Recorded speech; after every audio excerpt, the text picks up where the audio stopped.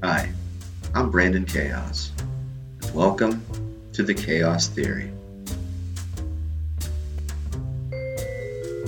There's a phenomenon known as lost media. It's old TV show episodes, films, and music that has been lost somewhere along the way. Sometimes the media is deliberately destroyed. Sometimes it is destroyed by accident, or it's just lost.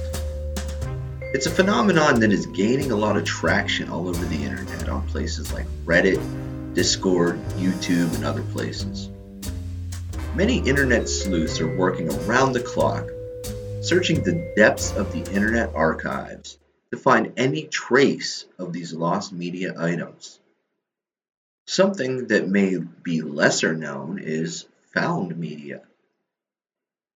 This is video and audio clips that have unknown origins. Many people also work to find the origins of these found media items and many times are very unsuccessful. As someone who has created media themselves, I know the heartache of losing a project that I worked very hard on. Whether it's music I've recorded, poems or stories I've written, radio shows and podcasts that I've broadcasted, or videos that I shot and edited. As I've gotten older, I've become more determined to archive everything that I have and organize it very meticulously. The plan is that when I'm gone, to have a domain saved and to leave very specific instructions to have my entire archive uploaded for the world to see, hear, and read. In this day and age, I feel like it's most impactful to cement your digital legacy as best you can. It's almost like a digital time capsule, exposed for the world and for future generations who may appreciate the very concise way in which you have allowed them to have a good hard look at what life was like during your time period. It's unfortunate to have lost so many physical memories along the way. I am also proud of the archives that I have been working very hard to create, with terabytes worth of video, audio, and radio program logs, writings, and pictures. Maybe someday before I'm gone, someone somewhere may stumble upon some media that I have lost along the way and return it to me, so that I may add it to my archives to share with the future of the world.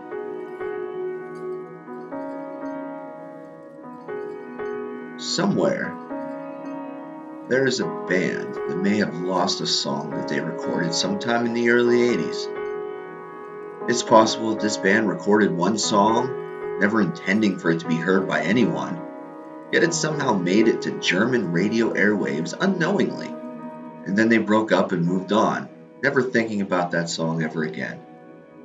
Maybe they have copies of the song and many others that they recorded before breaking up, songs that many people who are searching for them would love to hear.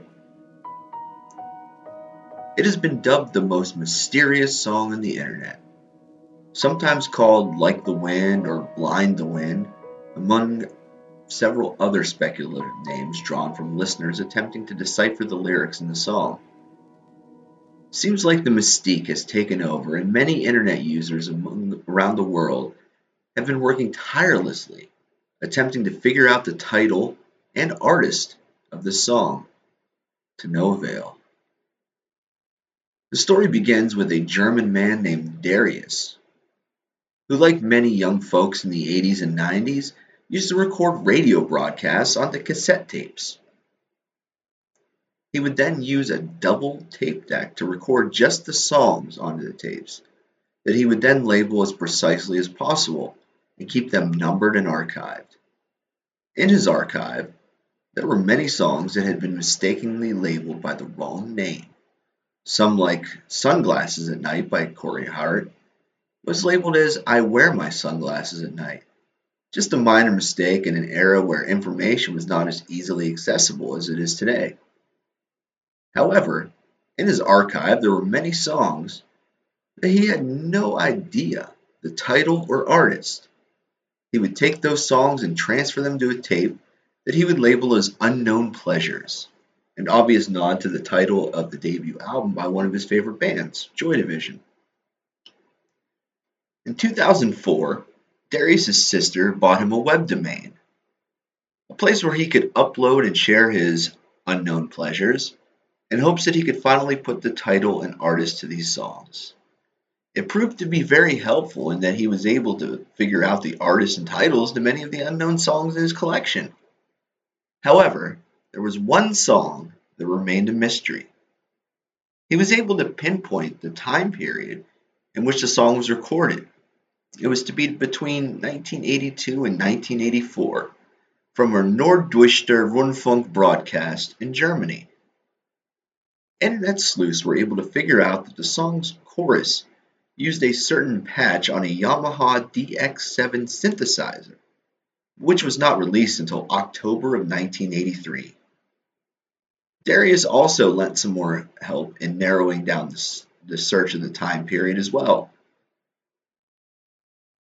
revealing that the song was recorded on a Technics tape deck that was released in 1984, making it most likely that the song was aired on NDR sometime near the end of 1984, which would make sense because several of the other songs on the same tape as the mystery song were popular at the same time period.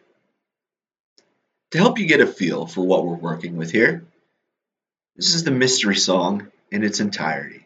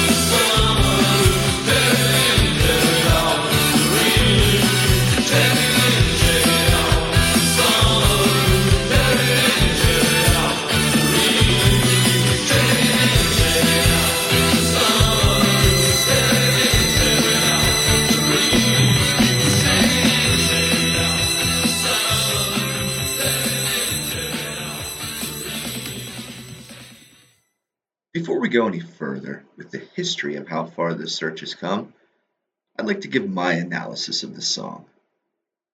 First thing that really stuck out to me was the Yamaha DX7 that plays prominently during the chorus with this long sustained notes. That part just feels really out of place for me, but we'll come back to this. The song also features a single guitar, a bass, drums, vocals, and another synth part that plays subtly in the background of the song. That makes 6 parts altogether in this arrangement.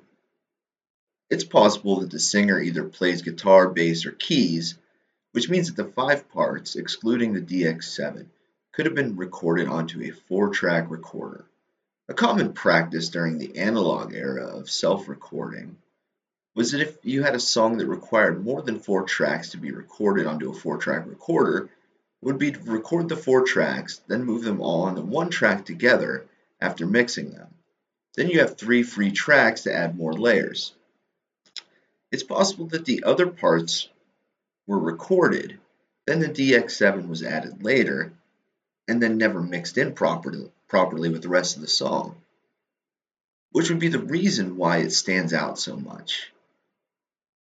However, the vocals are also buried in the mix, which means it's also possible that when the 5 original parts were recorded, that they were never mixed or mixed poorly before being moved onto a single track.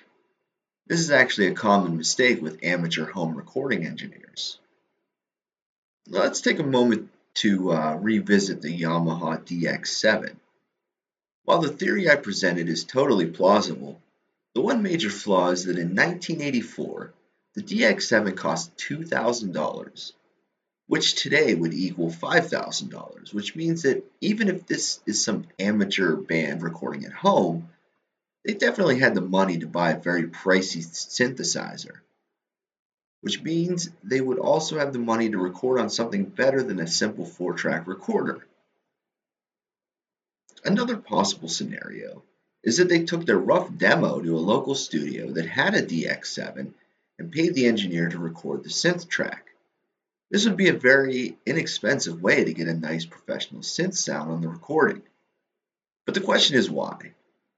Why just add a DX7 to get a certain sound when it isn't even really necessary? This could bring us to the possibility that maybe this band had financial backing from a record label and they recorded this in a studio that had a DX7 and they liked that particular patch and decided to add it in after completing the rest of the song. Let's also take a good look at another element of the song that really seems to stand out, the guitar. The guitar has a very clean tone, playing a very bubbly, almost modern pop punk or indie pop riff with no added effects, which is very popular among post-punk, goth, and new wave bands at the time. The guitar seems like it would fit better in the power pop genre of that time period, like for bands such as Cheap Trick, the Romantics, or the Outfield. Moving on to the vocals, drums, and bass. Those 3 parts feel more like they belong in the same song together. The rhythm section of drums and bass are very reminiscent of the 70s and 80s post-punk music. The singer is definitely using a fake singing voice, which was not uncommon at that time. It was inspired by the late 70s post-punk scene in England, and a lot of singers tried to emulate that sound.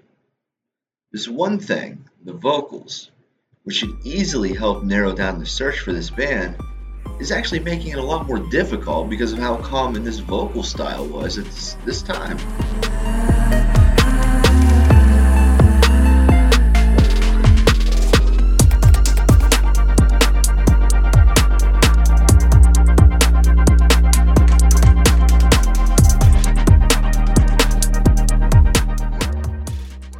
In 2007, Darius' sister Lydia saw some of the interest generated by the search for the artist and title of this mystery song, so she decided to get in on the search herself, posting clips of the song on several sites, hoping to put an end to this more than 2 decades-long mystery.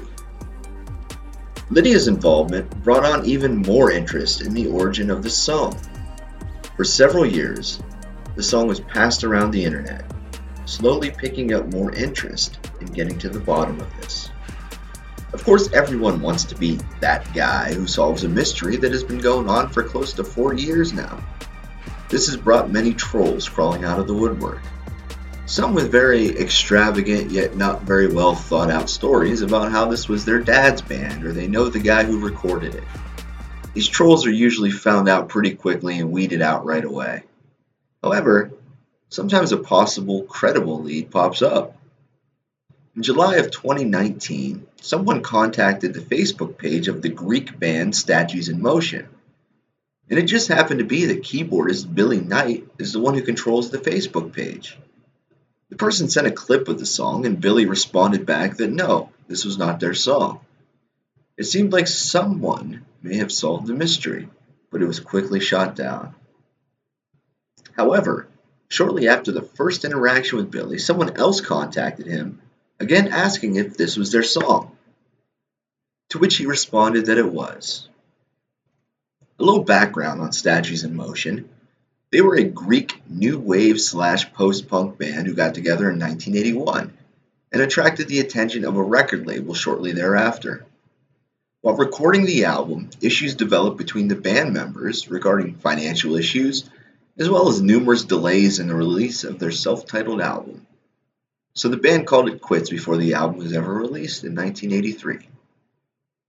The members all went their separate ways, and Billy Knight and singer Alvin Dean haven't had any contact with each other whatsoever. Billy believes that Alvin may have taken off to Berlin and could have possibly passed away sometime in the late 1980s. When Billy finally admitted that the song was theirs, he said it was one of 5 songs left off the album due to time constraints. One of the other outtakes, Pinky Complex, made its way to a 30-year anniversary re-release of the album in 2013. While the vocalist on this mystery song does sound strikingly like Alvin Dean, the instrumentation of the song is very uncharacteristic of Statues in Motion style.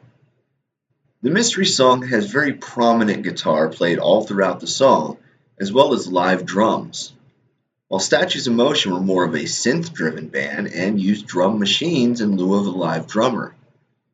Also, the album was recorded before the DX7 was available to the public, which makes Billy's claim of ownership a little hard to believe. However, in his conversations, Billy did on several occasions refer to the song as Alvin's song. So a possibility here is that the band recorded a demo before breaking up, and Alvin took the song to Berlin and performed it in a new band. While much isn't known of Alvin after the breakup of Statues in Motion, we do know of a song that Alvin recorded post Statues in Motion with a musician by the name of Yannis Beltekis, a song called Ghosts. Here is that song.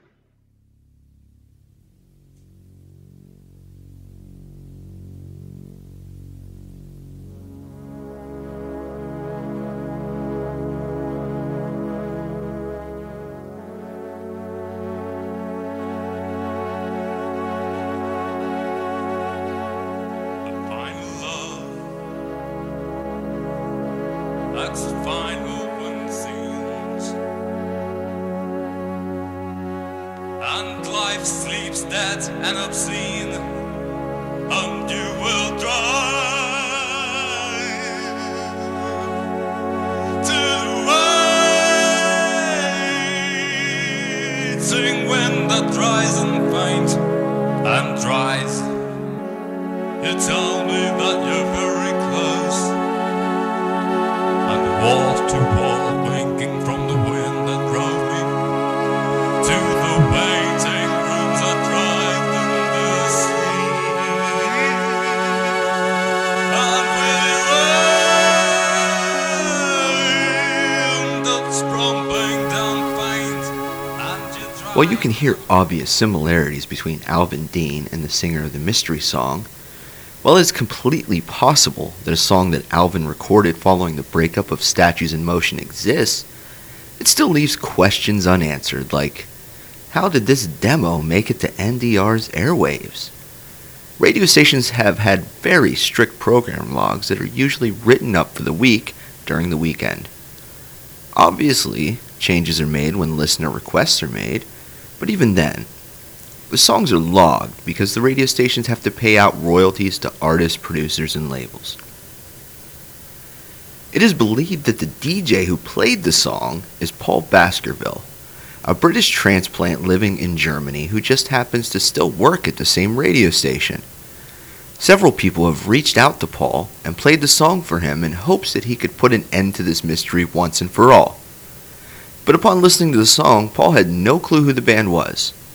He did attempt to lend help to solving the puzzle by playing the song on his current show. However, no one came forward to claim ownership or to even say that they knew who did this song. In fact, several people called the station to demand they never play the song again. Paul Baskerville even did a television interview, which may imply that he doesn't want to help any further because he ended in saying, quote, "I don't understand what the big deal is. It's not even that great of a song." Another possible lead would later pop up. A musician who calls himself Ronnie Rocket claims that he is the guitarist on the mystery song and claims that the vocalist is Christian Brandel, and that there is a keyboardist, bassist, and drummer also on the track, and that they also recorded some other demos with a sax player who was supposed to play on this song but never got a chance to record his part. Now, the biggest issue with this claim is that Ronnie Rocket is a well-known bullshitter who has been caught on many occasions outright lying, ripping off guitar parts from other artists, and even attempting to file copyright claims on songs that he had no part in creating, including the mystery song. Ronnie filed a copyright claim in Austria claiming ownership of the song. However, part of the copyright process is proving ownership, and Ronnie has been unable to do that. The only so-called proof that Ronnie shown to anyone was a picture of a tape with the demos, including the mystery song labeled as Excommunication, which is not even a line in the song and probably his own poor interpretation of a line in the song. He also produced a highly questionable instrumental version of the song, which he claims is one of 3 versions of the song recorded. However, aside from the piss-poor attempt of passing off a newly recorded instrumental of the song as legit, tapeheads quickly knew that the photo of the cassette that Ronnie sent was of a blank tape that wasn't manufactured until 1987 at the earliest. Therefore, it's pretty easy to write off Ronnie's claim as nothing more than an opportunist attempting to cash in on a viral phenomenon. Another possibility that is not widely accepted is a music school in Germany not far from the NDR station has a course in creating pop music called Pop Course. As a final project, students will collaborate on a song together. And ironically, those songs got played on NDR in a certain block of time. It's possible that Darius may have recorded this song during the time slot in which NDR was playing songs from Pop Course students. This theory also makes the search a bit harder. It's completely possible that these students may not have ever even heard the final product. Each person playing on the track may have recorded their part and then went on back to class never hearing their finished work. However, it was discovered the school used the same producer for every song recorded at Pop Course between 1980 and 1994. Someone was able to reach out to that producer and he claimed that he never heard the song. You'd think that if anyone knew the song, it would be the producer at the school where it was recorded. Therefore, this theory is dead in the water. That's not really the case here. It is possible that in that 14-year period, he produced countless forgettable generic pop songs that he may have simply forgotten this one as well. The most recent lead came when a woman from California went onto a YouTube posting of the mystery song to talk about a time in late 1984 where she was in Cologne, Germany at a house party and met 2 brothers, Thomas and Michael Fisher, who gave her a signed copy of a 7-inch single from their band The Cave. She didn't own a record player, so the record just ended up in a box for 37 years until her son discovered it. So she took to YouTube to see if she could find the songs and listened for the first time. This is when she also stumbled on the mystery song. While the song Remain in Dark has a similar guitar sound and chord progression, the vocals are a little off from the mystery song. However, the B-side, Dull Reflection, tells a different story. The vocals seem to be dead on with the mystery song. While some of the people still dedicated to solving this mystery think they may have located members of the Cave, no attempts have yet to be made to contact them.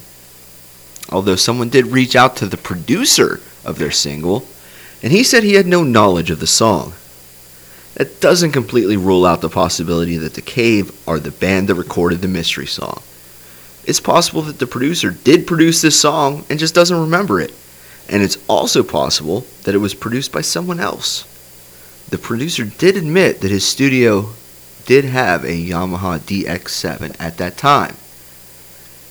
Here's both songs by The Cave.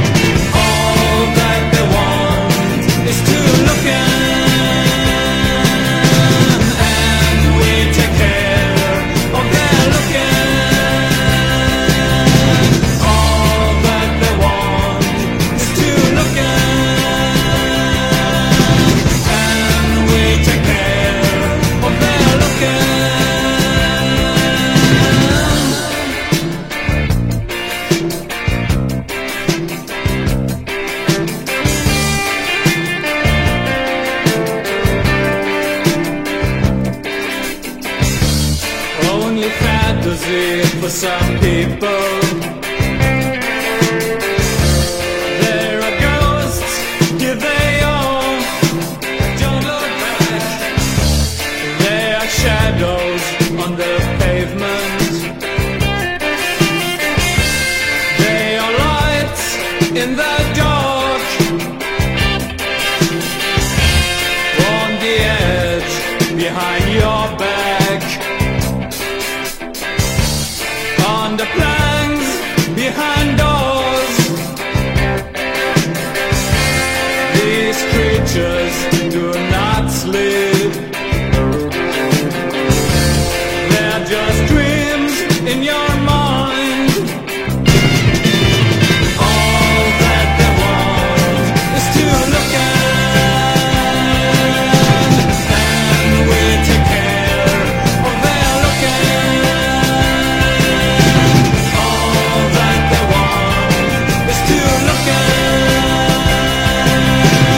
And we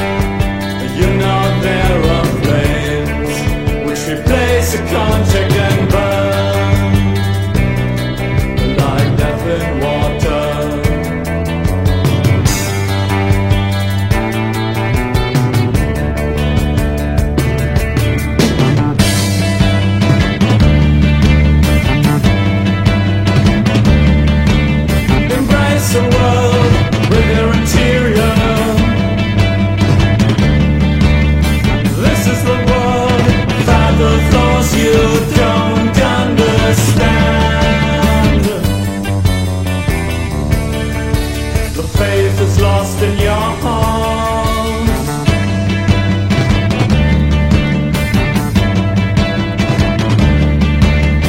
This is no world without the flaws you don't understand. The face is lost in your arms.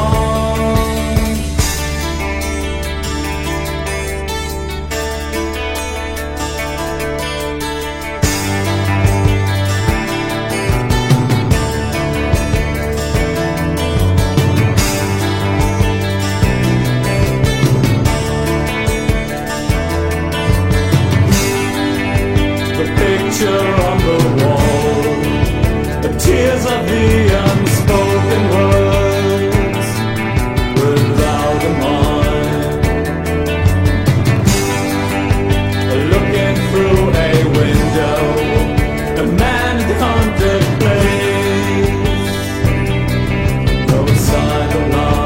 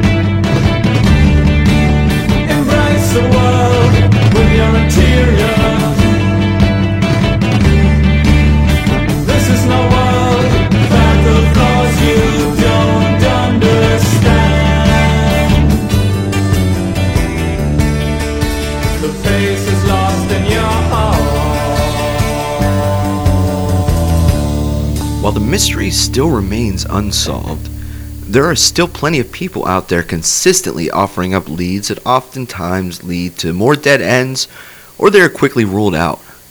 A few other suggestions as to the origin of the song are more of the supernatural persuasion. Many people believe that the song may have come from another dimension or another reality and somehow slipped through into our reality.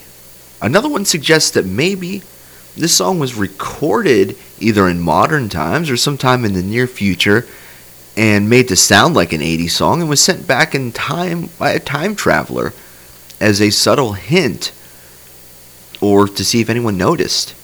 While all theories are fascinating, the biggest possibility still remains that it was probably a demo that Paul Baskerville or another DJ just had lying around from some local band, and it accidentally got played on the air and never logged. We do know that the song definitely originated on NDR because someone figured out that the 10 kilohertz line in the song has been erased, something that NDR admitted was a signature of theirs.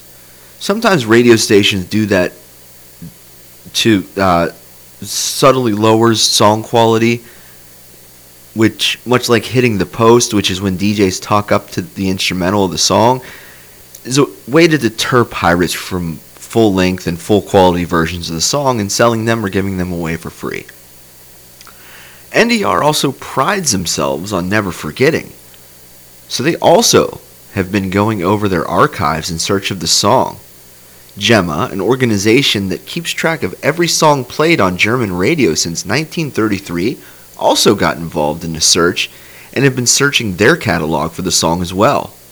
With as many people all over the world who have become involved, radio stations worldwide have even played the song, you'd think that someone involved with the song, or someone who knows the band, and maybe saw them perform in clubs around Germany, would have come forward with credible proof. Yet the origin of the song is still a mystery, one that may never be solved.